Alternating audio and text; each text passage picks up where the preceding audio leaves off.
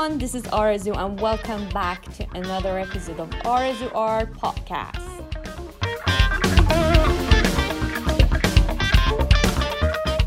So this is the last episode of 2020 and only just a few years left to the new year. What a year it was. I know it was so crazy in many ways for so many of us and it has been so tough. But I really do hope that this glimpse of dark time where things slow down, it has done nothing in favor to us, at least make us all stronger and more grateful for all the blessings that we have. And I really do hope that the new year brings so much more joy, laughter, and beautiful things to all of us. And once again, I want to say a massive thank you to all of you for helping me to launch this podcast on 2020, although it was like a very crazy year. So I'm going to end this year with a lovely guest, Portlin Tagavi. She's a half Persian, half African American character designer, storyboard artist, and filmmaker. She has worked in companies such as Paramount, Fox, DreamWorks TV, and currently she's at Netflix. In this episode, we're going to talk about Portlin's mixed background culture and how it affected on her artworks and her journey to discover her Persian heritage. She gives some great tips on storyboarding and ways of storytelling in general and how it leads her to take a role as a director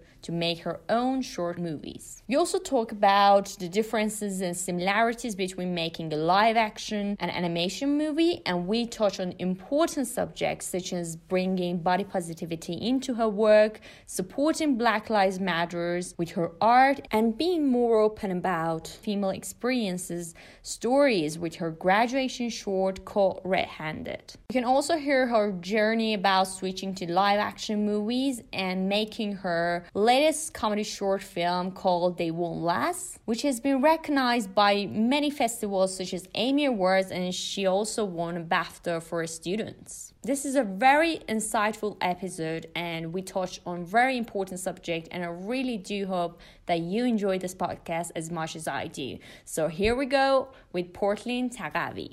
Hello Portlin, so glad to have you here with me today. Hi, it's so great to be here. Actually, I wanted to ask, how do you pronounce your name? It's Arazu. Arazu. Arazu. That's so beautiful. Yes. It means wish in Persian, so you gotta know it. do you in terms of names, like, is it a word that someone would use in a sentence, like as a word, or is it just like a name? Yes. Oh, that's so cool. It's like when you want, for example, give everyone best wishes or something like that. You use my name, so. Oh my God. Yeah, thank you though. Oh yeah, absolutely. And then your last name is also really beautiful. Thank you so much. It's the first time I'm hearing that, I guess. Other than that, it's Ramazani also. It's almost like an Arabic, I guess, rather than Persian. But yeah, I mean, one of my friends who was Italian once told me that your name sounds like a pizza, so I took it as a compliment as well. So it should be cool that like Ramazani will be a pizza. So I don't mind. I can see that. I think it's definitely the Z sounds. Yeah, I guess so. It's for Italians, it's like pizza. So, but thank you for your compliment. And your family name is actually Tagavi. For all the foreigners who cannot pronounce that, I'm going to tell you all that's Tagavi.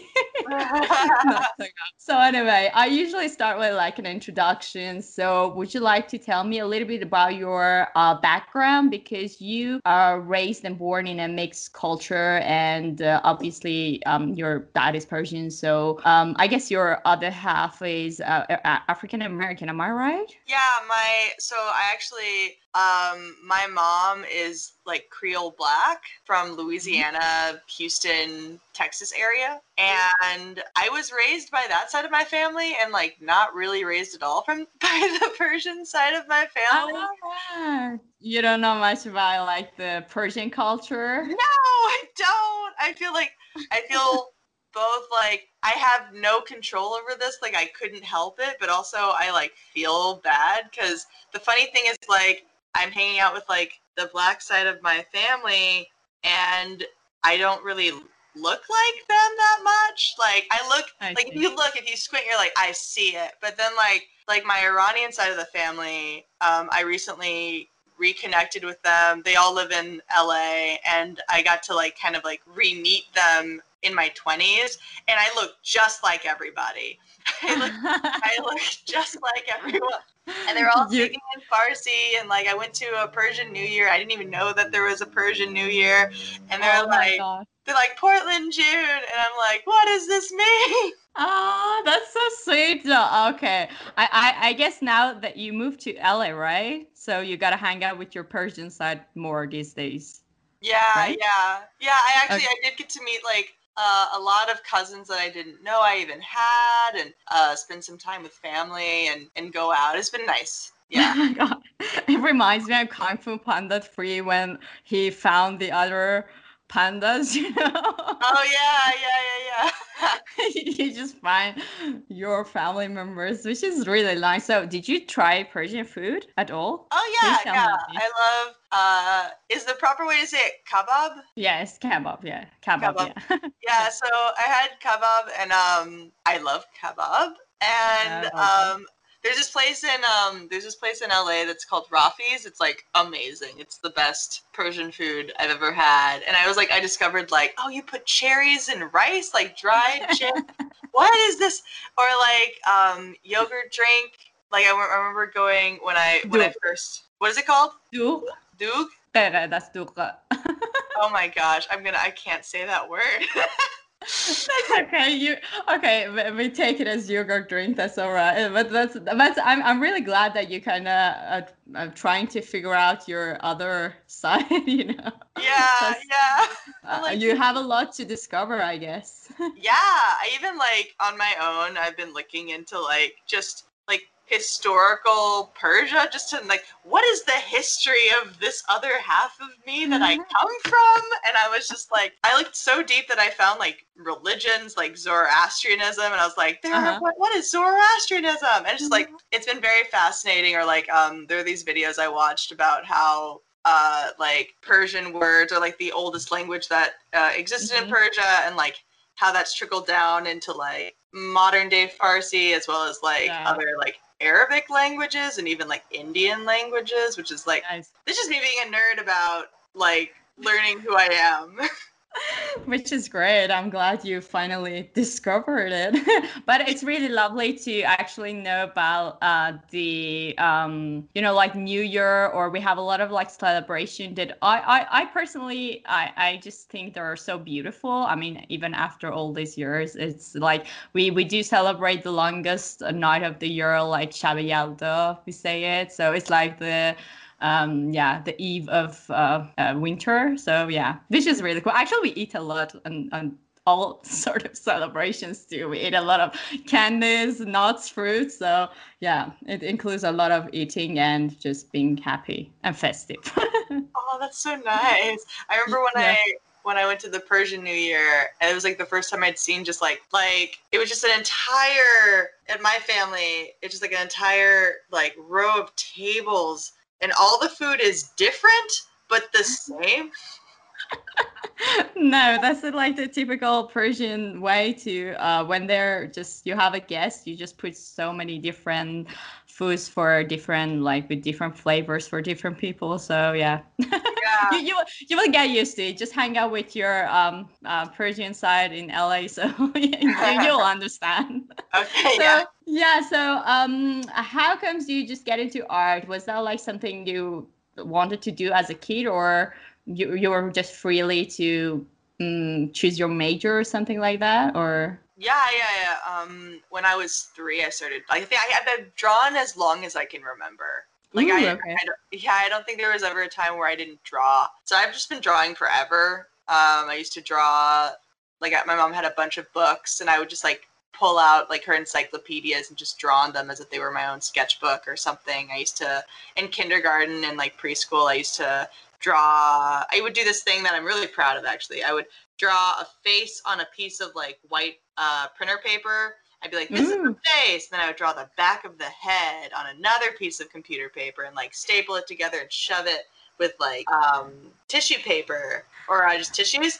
And I'd be like, it's a doll. And I'd like do the rest of the body. So I was like, I've always been like into the arts in general. Yeah. And then actually funny enough, when I was about like 10 or 11, I thought I wanted to be an actress. So Ooh.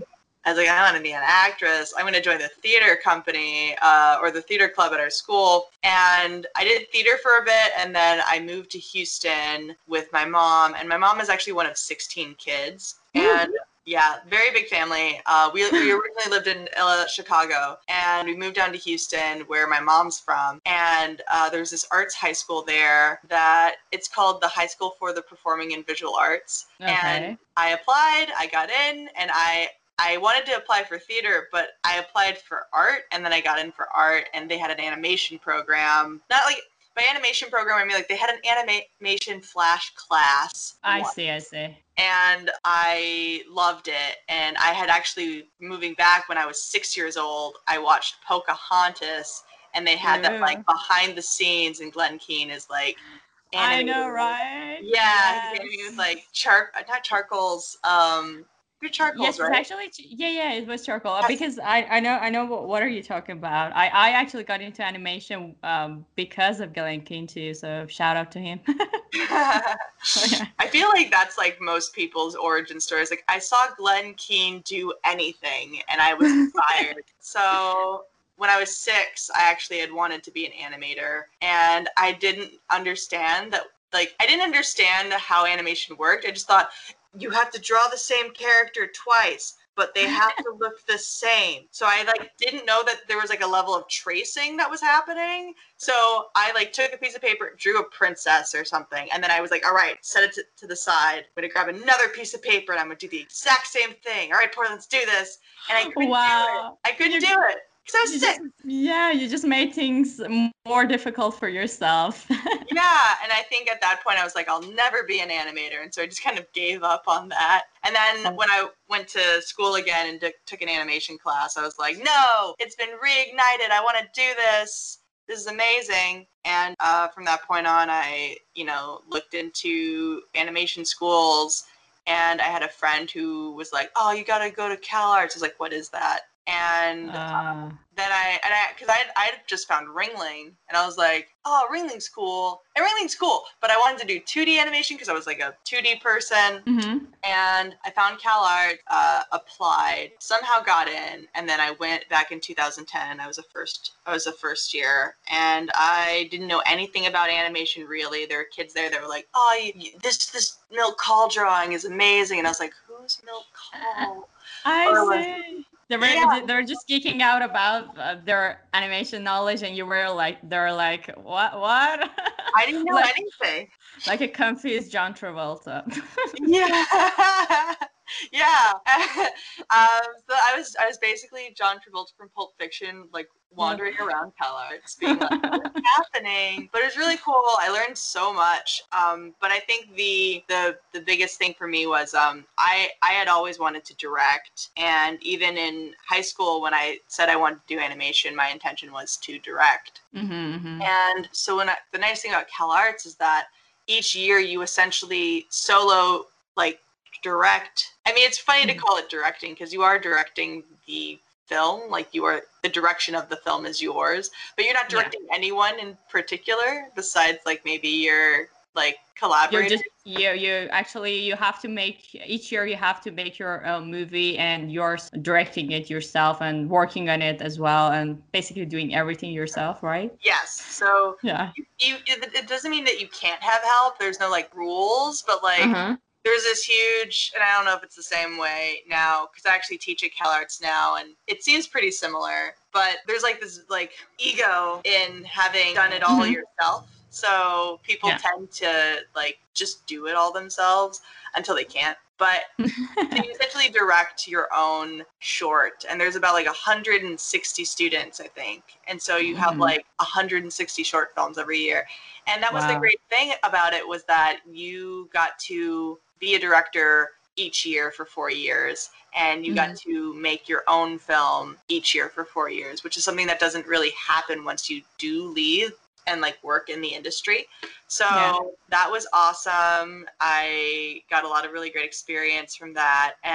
But I but I knew that I wanted to direct, and I even knew that I wanted to move from animation to live action at some point. Okay. So, because I think the thing is, there was like a lot of directors who, like Brad Bird and or Andrew Stanton, who had done both. And I was like, well, this is great. This is great that like you can be able to tell the stories that you want to tell in animation. You can tell the stories that you want to tell in live action. So from that point, I got a job at Paramount as a character designer, working on a feature, which is really crazy that happened. And then from there, I just kind of realized I wanted to go back to school. And from that point on, I worked at like various different places, but like all the while wanting to apply to AFI. And I worked at like Jim Henson. I worked at DreamWorks Television, and then I actually applied for AFI. Didn't think I'd get in. I actually applied with an animated film. Oh, cool. And then I got in, and so the last like 2 years I was studying live action, and I then made a bunch of shorts in live action, and it's just been really awesome to kind of see, like, because now I'm working back at Netflix as a story artist, and the stuff that I learned studying live action has been so informative for me as a board artist as well. So it's been a really interesting journey, kind of like every like year peeling the layer back on just storytelling in general, and like how film is like, it's funny that animation has to be considered a separate thing. It's all one thing. Yeah, I see. Actually, I wanted to go back. So by the time you were studying, did you realize that you mostly, I mean, what I understood from your story is that you actually wanted to direct and tell your own story. So no matter if it's going to be in the form of animation or live action movie. So is that why you find storyboarding more fascinating somehow, because you're able to tell stories in that way? Like, yeah. I mean, the reason I even became a storyboard artist was as a way to become a director, because the thing is, I was in my second year at CalArts, and we had this class called Film Workshop, and our teacher asked us, like, what do you want to do? And a lot of people said, I want to be a board artist, I want to be a character designer, I want to be a layout artist, biz dev. And I said director. And he was like, well, when you graduate, do you think that you're just going to get a job as a director? Yeah. Oh, no, that makes sense. No. He's like, and what career route do you think they pick directors from? And I was like, story. And he was like, yeah. So I actually, up until that point, had been doing character design stuff, because character design is fun. But at that point, I was like, all right, I got to get into story. And I just fell in love with it. I think if you don't know anything about visual storytelling, it just seems like you're making a film, like you're just like visualizing what would be on camera. But the thing about storyboarding and just like directing in general and crafting the visual style of something is that it's just all this subtextual, like you're telling the story in a way that is so visceral and in its visuals that the audience doesn't even know that you're telling them the story that way. They're just feeling the story, right? Like when I sing a song, like when anyone sings a song and it like there's a crescendo, or there's like all of these emotional layers to it. The vocals might be like, I love you, you're the one, but like you're feeling something because of the melody of the way that it's presented. So I remember I didn't know that, and then once I started studying and I learned that, I was like, oh wow, this is like poetry, this is so cool. I see. Do you think, like, for people who want to get into become a storyboard artist, is it a good way to, for example, try to tell one story in different genres? Because like what you said, for example, the lyrics of the song can say something, but if the melody or the song is something else, it can convey a different feeling. So do you think it's a good like practice to, for example, have a story and try to say it, draw it, and I don't know, like storyboard it in different genres like comedy, drama, horror, or is that even one of the practices that people do as a storyboard artist? I think that could be an interesting exercise. It would be. Did I just improvise? Yeah, and I was like, ooh, cool, that's a cool idea. I thought they teach it at school. All right. Yeah, no, I'm sure that someone's done that before. I Yeah. teach first years, and my focus is more on like just getting them acquainted with what is storytelling. I Mm-hmm. think like just even beyond the visual storytelling, there's such an art to crafting the, order of how a story is revealed. So like, Mm-hmm. I mean, with an exercise like this is actually a really cool exercise. But I think the important thing is like, what are you learning from this exercise? And I think the thing that someone would learn is that there are different visual languages for different Mm-hmm. types of like there's different types of pacing and editing for different types of stories. There's different types of visual language for different types of stories. You like, what is the tonality of what you're trying to say? Is it a Mm-hmm. comedy? How is it that the acting changes if it's a comedy versus if it's a drama? How do the shots change? Like if something Mm-hmm. is a comedy, you tend to have like a flatter staging or something. And I think that would be more of just like an exercise in seeing how something can change just based on the way that you tell it, which is cool. But it's not. It's more like I feel like that would be more like a fun exercise to reacquaint yourself with stuff that you hopefully maybe have learned or already started noticing. Mm-hmm. I But see. I like it. That's actually really fun. I see. So, and what are like the similarities that you would say that is in animation and also in live action movies? Because learning about like composition, even like animation, people study a lot from movies. Like they studies like the masterpieces in movie history. Like try Mm. to see the light, how the lighting works, how the like editing works, how I don't know the compositions are, and all that. So I mean, how similar do you think they are? I mean, they're similar. So I don't know. What was the question? I think you get it. The differences and the similarities are like really interesting. I think the biggest difference for me is simply just like the physical action of making a film and working with actors and working with like so many Mm-hmm. different people in real time. I think that was like the thing that was just so for me it was very energizing about live action is like you have to wake up. You have to wake up at like 5 in the morning. You have I to see. like depend or you have to wake up at like 7 p.m. to be there all night and like everyone's there and things don't go the way you wanted. But the thing is like the end result hopefully is like what you wanted. But I think depending on how much control you have, aka money, Mm-hmm. in live action you just kind of have to like figure stuff out in real time even if you planned it. Like my short film that I did, Mm-hmm. I pre-produced like I put together storyboards for that. I got actors and my cinematographer and I like personally rented the hotel room we were shooting in before Yeah. we Mm-hmm. got it, and I shot the movie as much as I thought and figured out how to shoot the movie beforehand, trying to like emulate what I would do in animation, right? So in animation, you Mm-hmm. basically put the film together before you put the film together. You storyboard it so that you know exactly how it's going to cut, what the acting looks like, how it feels. And in live action, a thing that I notice is that people will like have a general shot list and then they'll shoot Okay. it from different angles and they'll have like a general plan like in their head, but they then figure out what it looks like in the edit. Ah, okay, okay. So they have like basically have a few shots from different angle and then everything's they put together everything in the editing. So yeah, okay, got it. Yeah. So Mm-hmm. the thing about animation that I think is so great though is that you can control everything and you can do as much as you are capable of doing. So like Exactly, yeah. yeah, like if you want like sponge creatures made of chocolate on planet Mars who fall in love with, a star. That could be a short film. That could be a feature. It could be whatever. Like you can make that, but like it is expensive if you want to do it like Pixar.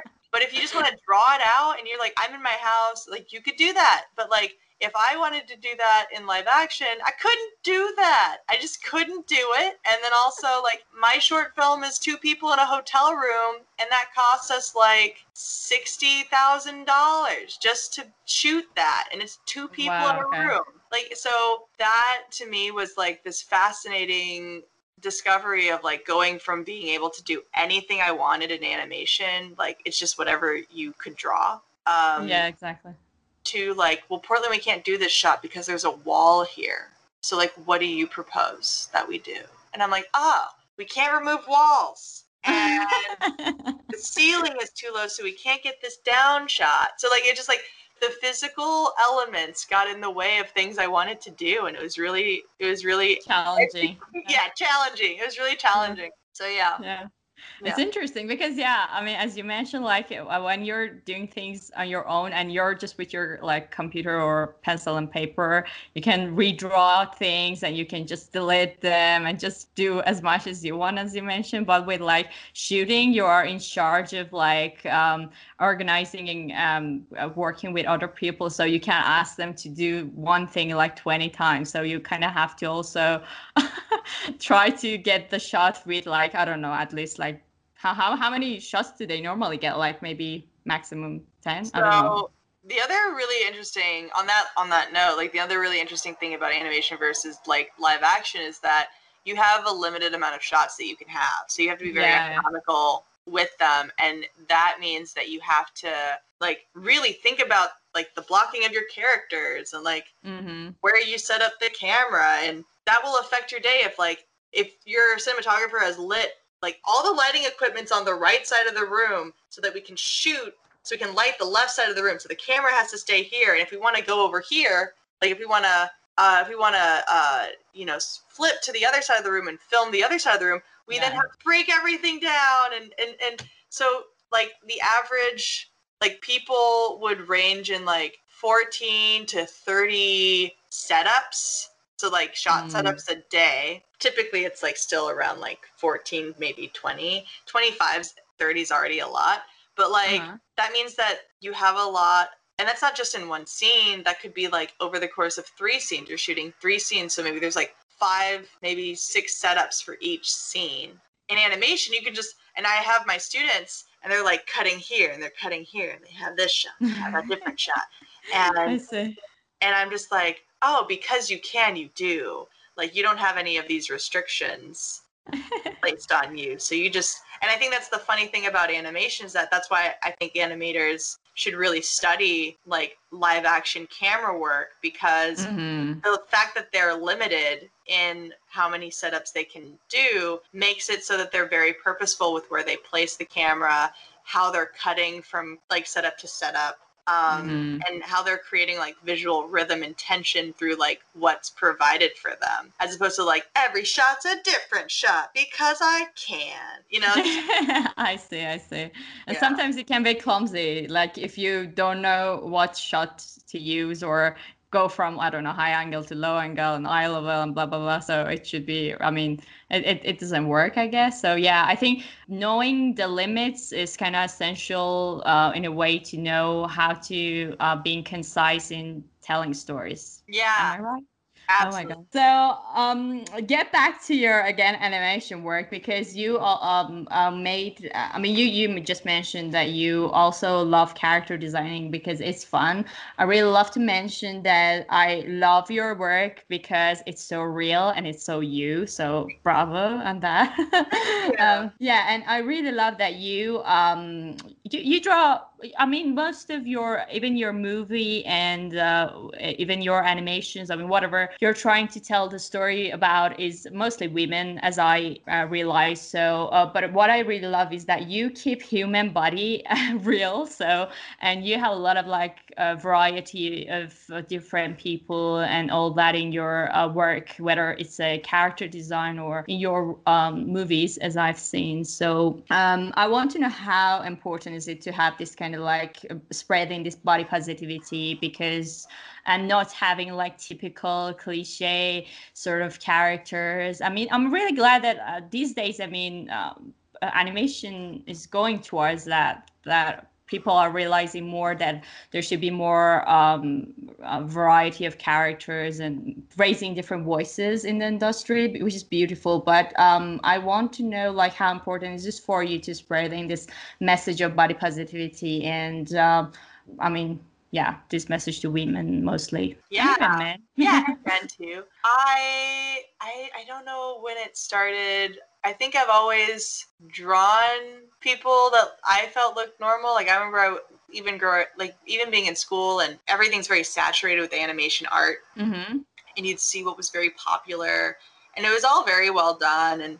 But I just noticed that there was this like everyone wanted to draw cute girls, and everyone still draws cute girls, but like a very specific type of cute girl. Yeah. And I was just kind of like over it. Like I was like, why is everything looks the same. Everyone looks the same. Everyone's white.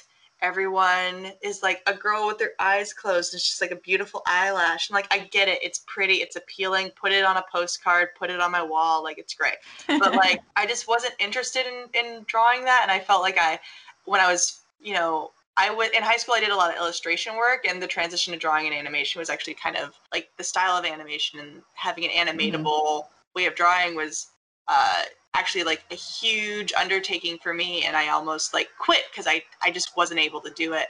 And one of the ways that I was like practicing was like, well, I gotta draw what's like out there, and I would just draw like cute eyelash girls who just like their eyes are closed and they're sexy and whatever. And that's when I was like, I don't really want to do this. And then when this is really funny. When I was at Paramount as a character designer, I started working out a lot, and I was like I was an overweight kid, and I like some of the weight that I had as a kid kind of like followed me into adulthood, and I was like, I'm gonna lose this weight from my childhood. And I would just go away, baby fat. Yeah, I was like, because my mom was like this beautiful dancer who would like, she would like body shame me, and I was like, I'm gonna do it. But like in doing so, I like also felt I would like draw myself working out, and I would like draw myself in a way that I felt like even when I was losing weight, like the way that I felt, I still felt big, and I still felt like not even thank you. I still felt big, and then in a way, the way I was drawing myself, I was able to you just kind of I just feel like a diary for yourself to just capture yourself the way you felt you are at that moment, right? Exactly. And I think the bigness was a way of me, like when I drew myself big, it was like I feel insecure, I'm a big like I take up space type of, or I would even do like, I'm big, I take up space, I'm cool. Like it was like this interesting kind of tool in how I drew me that was really kind of like empowering, I guess. And people would be like, you don't look like this. I'm like, but this is how I feel. And then I just kind of fell in love with drawing curves, and I fell in love with drawing like women who had curves. I haven't drawn a man with curves, but like that could be. It's just more fun to draw women. I know. And I actually was like working with a coworker after he left. He was like writing like short stories about like sexy women, and I like opted to illustrate them, and I just got like really into pinup art, and I was like, I want to draw like curvy people, and I am from a mixed background, and and all of my friends come from so many places, and I just felt like it was so weird that everything that people drew was like even my friends who were like Asian would draw white people, and they were like, I remember having a friend where he's like, my default is just to draw a white person, and I always like am constantly being like, okay, drawing a white person is just like something anyone would do, which is like fine, whatever. But like, I want to draw like a black, like being half black. I'm like, well, no one's really drawing that many black people. Why? So I would like draw more black people, or like. You have like few sketches of Persian women as well. So I see a lot of like variety of like people in color, people from curvy people, different body shapes, and I'm telling you, it's so you, and I just can feel that it's just something that come naturally to you. Like you're not like a Hollywood movie that forced yourself to put one black people, one Asian, one gay, or whatever. Yeah, there's not like there's definitely not like a laundry list. Like I gotta check off this one or that one. Yeah.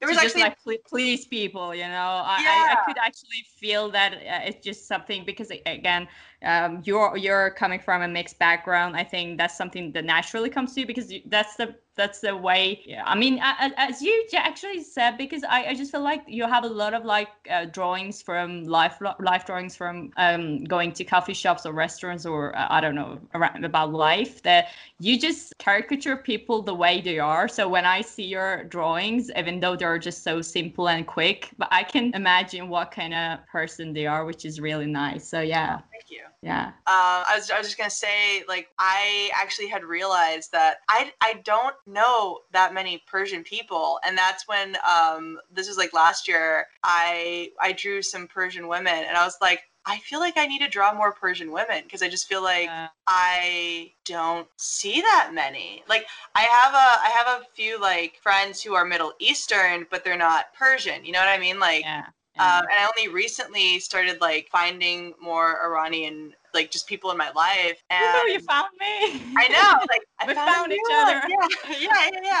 And it's just been like really kind of like just going back to rediscovering like my Persian side. I'm like, I should like this is really beautiful. All these things are so beautiful, and like these people are beautiful, and I want to also put them on a pedestal and make art about that. But you know what? Actually, Iran has different like geographical what you say weathers and I mean the situation. So if you want to like again when you see like different Iranians, I mean the northern part are really different from like central and then different from. Really? Yeah. Like we do have different complexions. Like some people are so they're more like I don't know. Some of them looks like really blonde, and some of them are so like dark brown, and then you have a bit like somehow Afro-Iranian. So it's really like.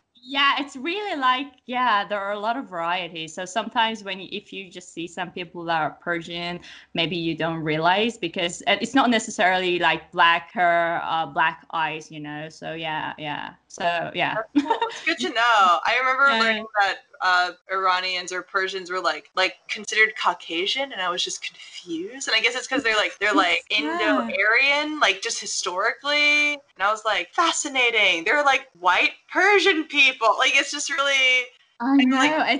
I mean, this is my least favorite question to answer in any sort of like forums that I have to feel like when ask you about your ethnicity, you are like, I don't know what I am. I don't know if you should put like Asia, you should put like Middle East, you should put like white. I don't know what I am. Just leave me alone. I don't care about colors. Exactly.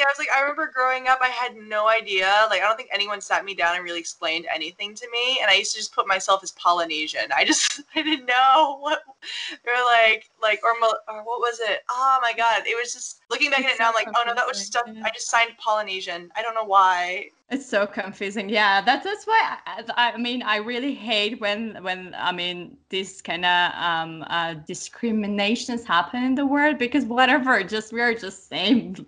Let it be. I don't care. Yeah. No, I was like, okay, sure. I guess I'm Caucasian.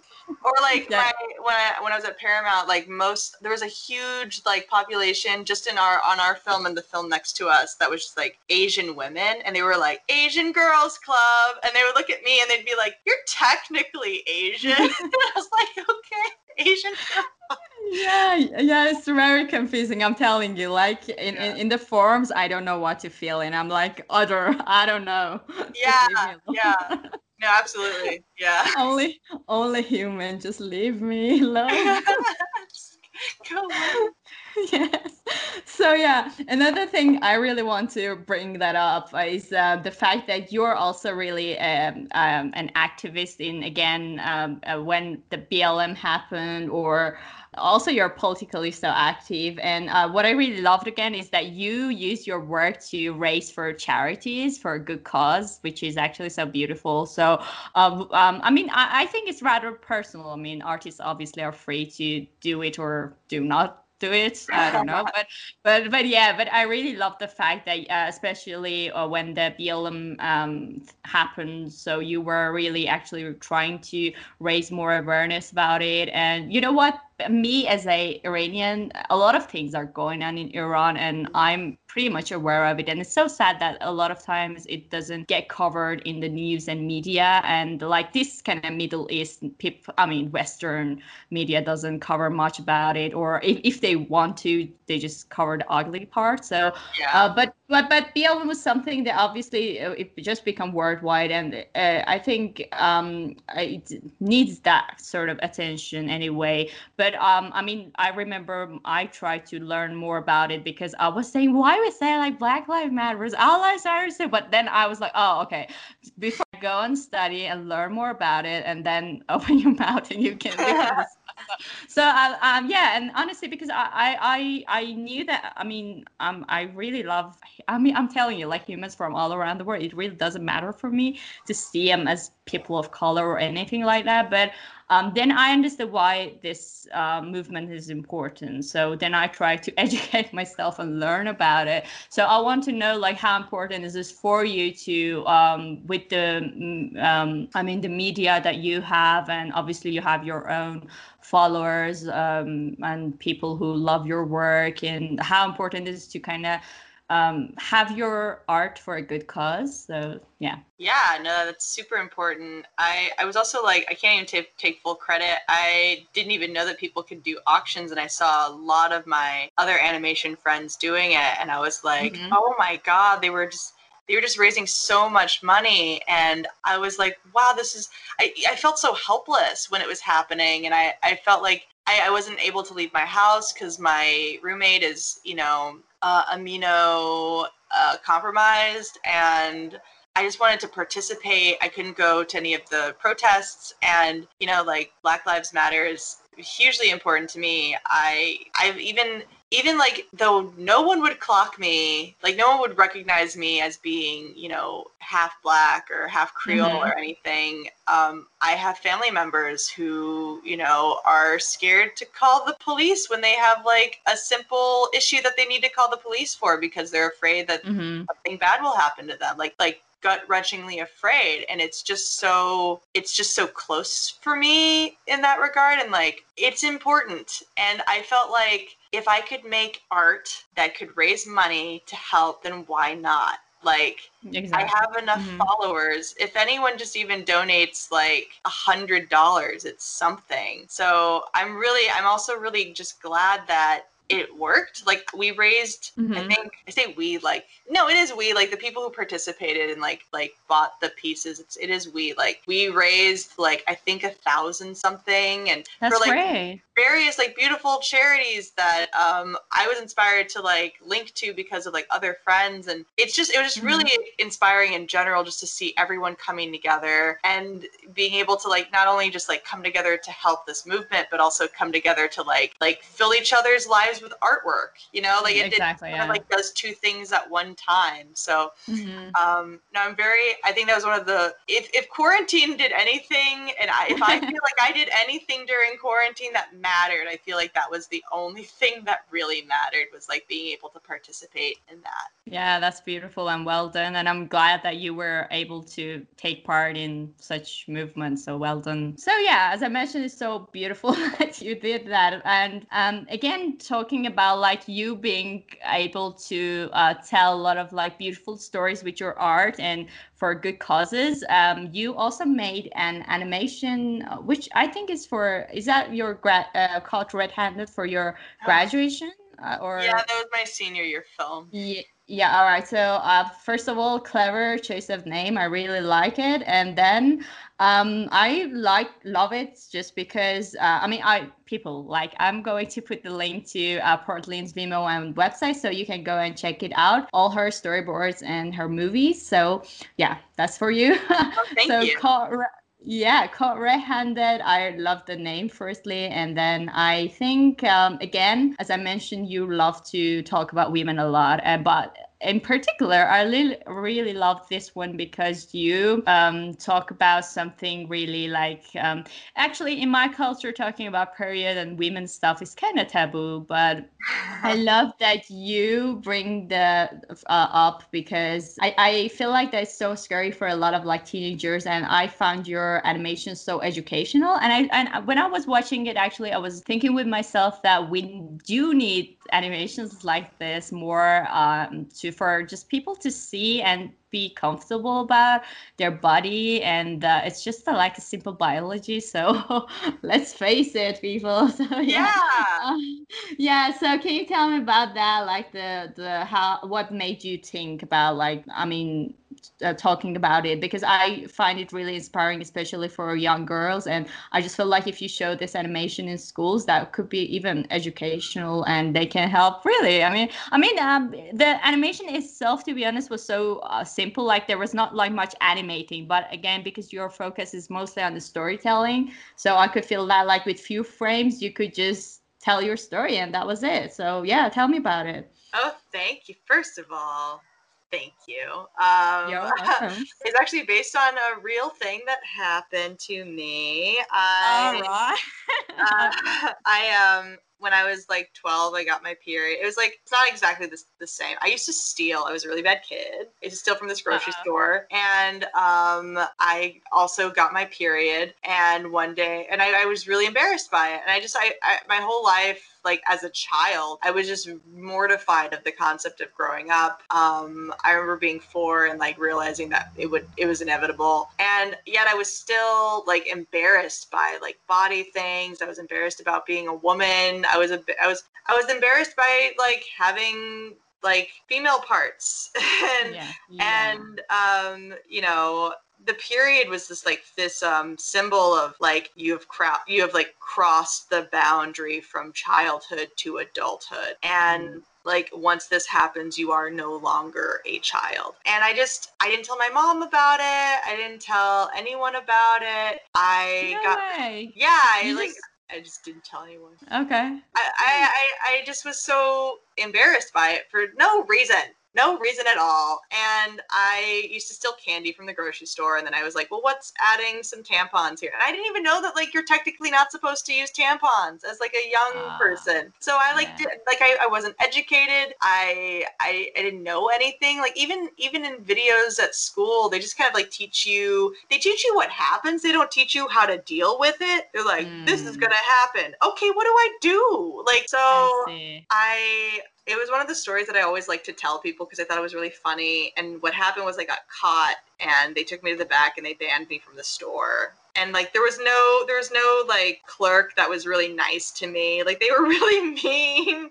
And the story I actually developed it when I did the Pixar internship, and one of my mentors actually had the idea of like the ending should be that the lady gives her the tampons and says like it happens to everybody. And I was like, you're right. Like this is what I wish had happened. This is what people should do. And so I changed that ending, and I felt like the funny thing is I never made it thinking that it was like making any like big statement or like any kind of like feminist thing. I just feel like those are stories, and like I just think it's silly that people don't tell them, because they're actually really entertaining and super funny and really interesting. And I feel like I found a gold mine in terms of just like female experiences where it's like the female experience is just as viable as like a source of, you know, like inspiration and storytelling and like entertainment as like, I don't know, doing anything. And there's so many films that are the same about guys doing literally anything, especially gross stuff. So I don't know, it was funny. People told me I was brave for making it. I was like, I don't know why I'm brave, but okay. I think it's because, as you said, at first level, it just was based on a true story. So you really felt connected, and you just felt like you're telling your own story. So maybe for you, it was just a simple story. But yeah, I also found it inspiring because I just felt like this sort of like education. I mean, I know that the purpose of your animation wasn't specifically like, I want to educate people. No, but you know, it does. Yeah, because when I watched it, I just felt like these sort of stories should be told more often, because I could relate, and I was like, yeah, why nobody just teaches properly? Like, as you mentioned, like even in school, you know about like biology and stuff, but and when it happens in real life and you face it finally, you're like, I don't know what to do with my life now. Yeah. Yeah. No, so real. Like, so, and I think also I was also raised in a house. Like, I have a lot of female friends, and I think it's really interesting to hear how they feel about like telling female stories, or how they feel about just like taking up space as a woman. And like, I was raised in a house with just my mom, and my mom's one of 16, but it's mostly girls. There's like 9 of her siblings, 9 of them are women. It was a very matriarchal home. So like, until I was 20, I didn't know we lived in a patriarchy. Like, I didn't know that this was a male dominated planet. So Okay. so I didn't really actually know that these kinds of stories were, I realized I didn't see them, but I didn't know that there was like something more to it. You know what I mean? Like, that women's stories, I thought people were just being stupid by not telling them. I didn't know that people were like actively not giving women the opportunity to tell these stories. And then when I realized that, I was like, well, I'm gonna tell them, because like I have no shame in telling these kinds of stories. I've got to thank you for that, because it's not only about like when we talk about like female stories, or like, I don't know, like female stuff. It's really important for men to know that, because they have to kind of deal with that as well, because it's a cycle that we go through, and if they're kind of realize how it works, they can understand us better, and we can understand them better, and the world would be definitely a better place, and with less fights.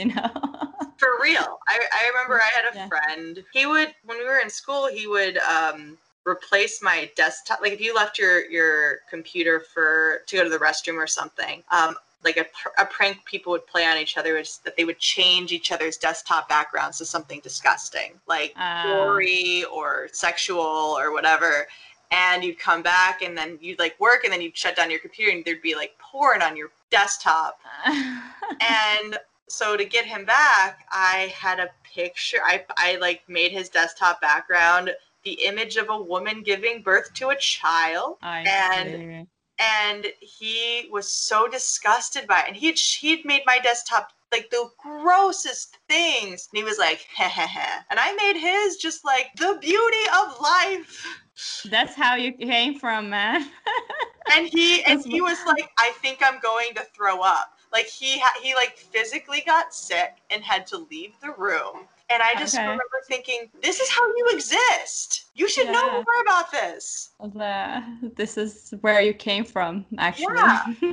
This is like how have you gone your whole life, like being able to find this disgusting, when it's literally how most people, I'm C-section, so, but like how most people like enter this world. And I just think there's such a disconnect, I think, especially for men, and like what goes on with women, and women know everything about what goes on with men. Yeah. That's why I actually wanted to bring that up as well, because I just felt like, for all my listeners, please just try to educate yourself. I mean, it's nothing anything disgusting about it. So yeah. So again, well done for making that, and we need more. And shall we go back to your movie? Okay, guys, here's the good part. Coralie and Rosemary got nominated for Emmy Awards and also BAFTA, right? Both? Yeah, so we actually won the Student Emmy. I technically have to call it. Ooh, thank you. I technically have to call it the College Television Award, but it's really the Student Emmys. And then we were shortlisted for the I am gonna say the Student BAFTA, which was really cool, and actually has like led to a lot of like really like awesome things. Like, they still are like giving us a lot of really great opportunities. So yeah, the film has gone to like some pretty cool places. Yeah, so congratulations on that. And now just you kind of like mentioned here and there the challenges that you have while making a movie and how different it was from animation and all that. But again, I mean, I just was able to see a bit of the movie, like the opening and some parts of it. But from like what I've saw, there was actually one video on YouTube that was the reaction towards your movie. So there was so many good yeah, so there was actually really good comments about it, that the fact that the couple were really cool and the chemistry was great and it was so hilarious and funny. And the short that you made was a comedy, so, and it's about a couple who wants to I mean, the guy wants to propose in a, I don't know how you say it. I don't know. Do you want to tell about the story and all the inspiration and everything, or you go ahead. Yeah. Yeah, so it's a short film about a couple they go to a friend's wedding, and it's like a beautiful wedding, and the guy's name is Alex, the girl's name is Christine, and Christine realizes that Alex has something in mind, and she can tell that he wants to get married, but she doesn't quite know if he has a ring, which he does. So his intention is to propose to her in their hotel room after the wedding.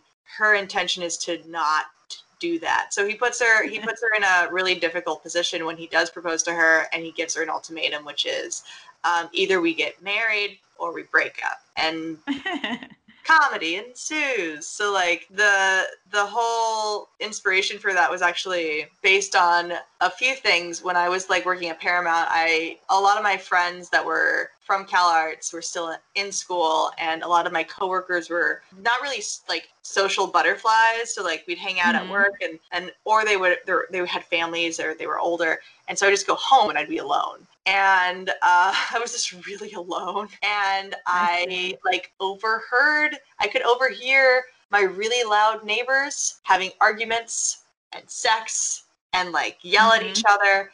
And it was just crystal clear, and they were the worst people that I've ever they're just horrible people. And I just remember it'd be like 3 a.m, and they were having sex, and then after they had like loud earth-shattering sex, they would then go into having the most obnoxious petty argument about earrings. And it was very obvious that she was cheating on him, and it was very obvious that he didn't respect her. And a lot of like details in the film are actually based on like she was an intern. Like she was a 30-year-old intern and he was a 25-year-old doctor. Like it was just really sad. And all I could think of was like, why are they still together? They're obviously unhappy and they hate each other. But like, I think the only thing keeping them from breaking up is sex. And also like the fact that they're probably more scared of being alone, which is what I was feeling. I was so lonely that like they're probably more scared of being alone than they are of just being upset together. So I had this idea when I wanted to apply to AFI, and it was about a couple that comes home.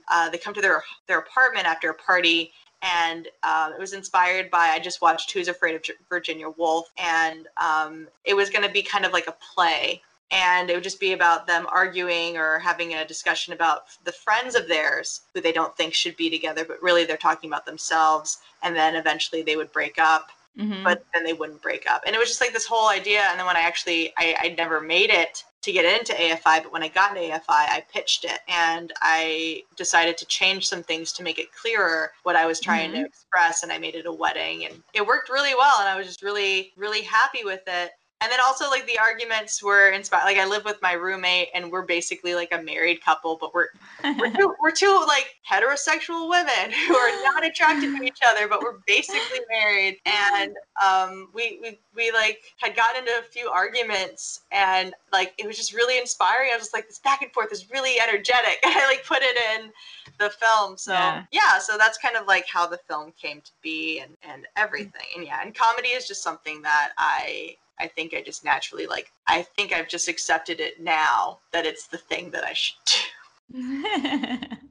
Yes, cool. Actually, what I love that whoever I talk with, when they're just telling about their ideas, everyone's just far from their own experiences and their own way of like seeing things and all that. And I just think that's what makes them unique. And it's just same with you, like you kind of combine I mean, you get this idea from your neighbors and mix it up with your roommate and just create some new characters that work well in a comedy short, and which is really fun, I guess. And actually, I think in one of your interviews that you mentioned, you were also transcripting this dialects, even like because the Oh couple yeah. that live next to you, they were just so I mean, their argues were so childish and funny that you just felt like that they could be just like dialects. I mean, hilarious.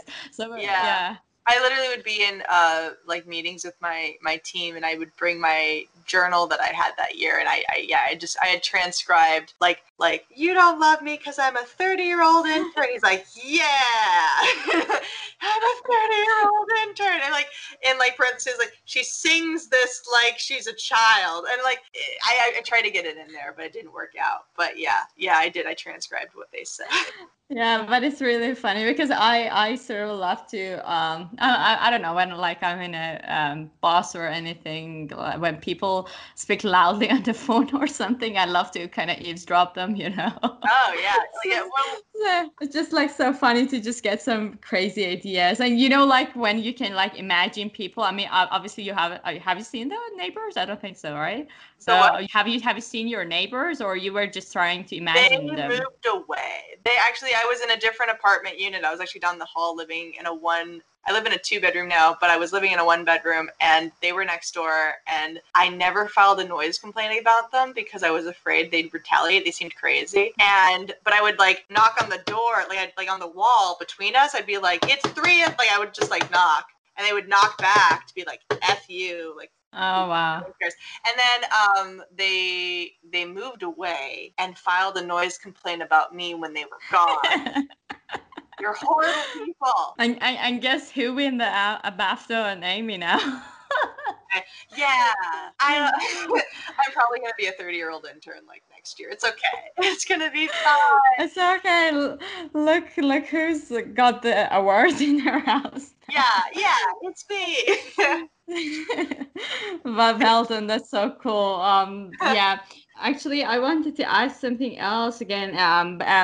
Even in this movie, I really love that you touched about the subject like marriage and like again relationships that doesn't work and all that, which is so I don't know. I think that's an issue again that probably a lot of women have, also men, but again because we're women, I can only talk about my own experiences. So yeah. So tell me what's next, and now you work in Netflix as a storyboard artist, but I would like to know, now that you experience both worlds, live action and animation, do you have any plans to continue one or another, or do you like have any like dream project to work on, or as you said, you would love to create your own movies? So how do you see your future as a director? So right now I'm working in animation, and I'm not saying that I don't want to work in animation, but I think I want to focus more on live action. All of the projects that I'm developing are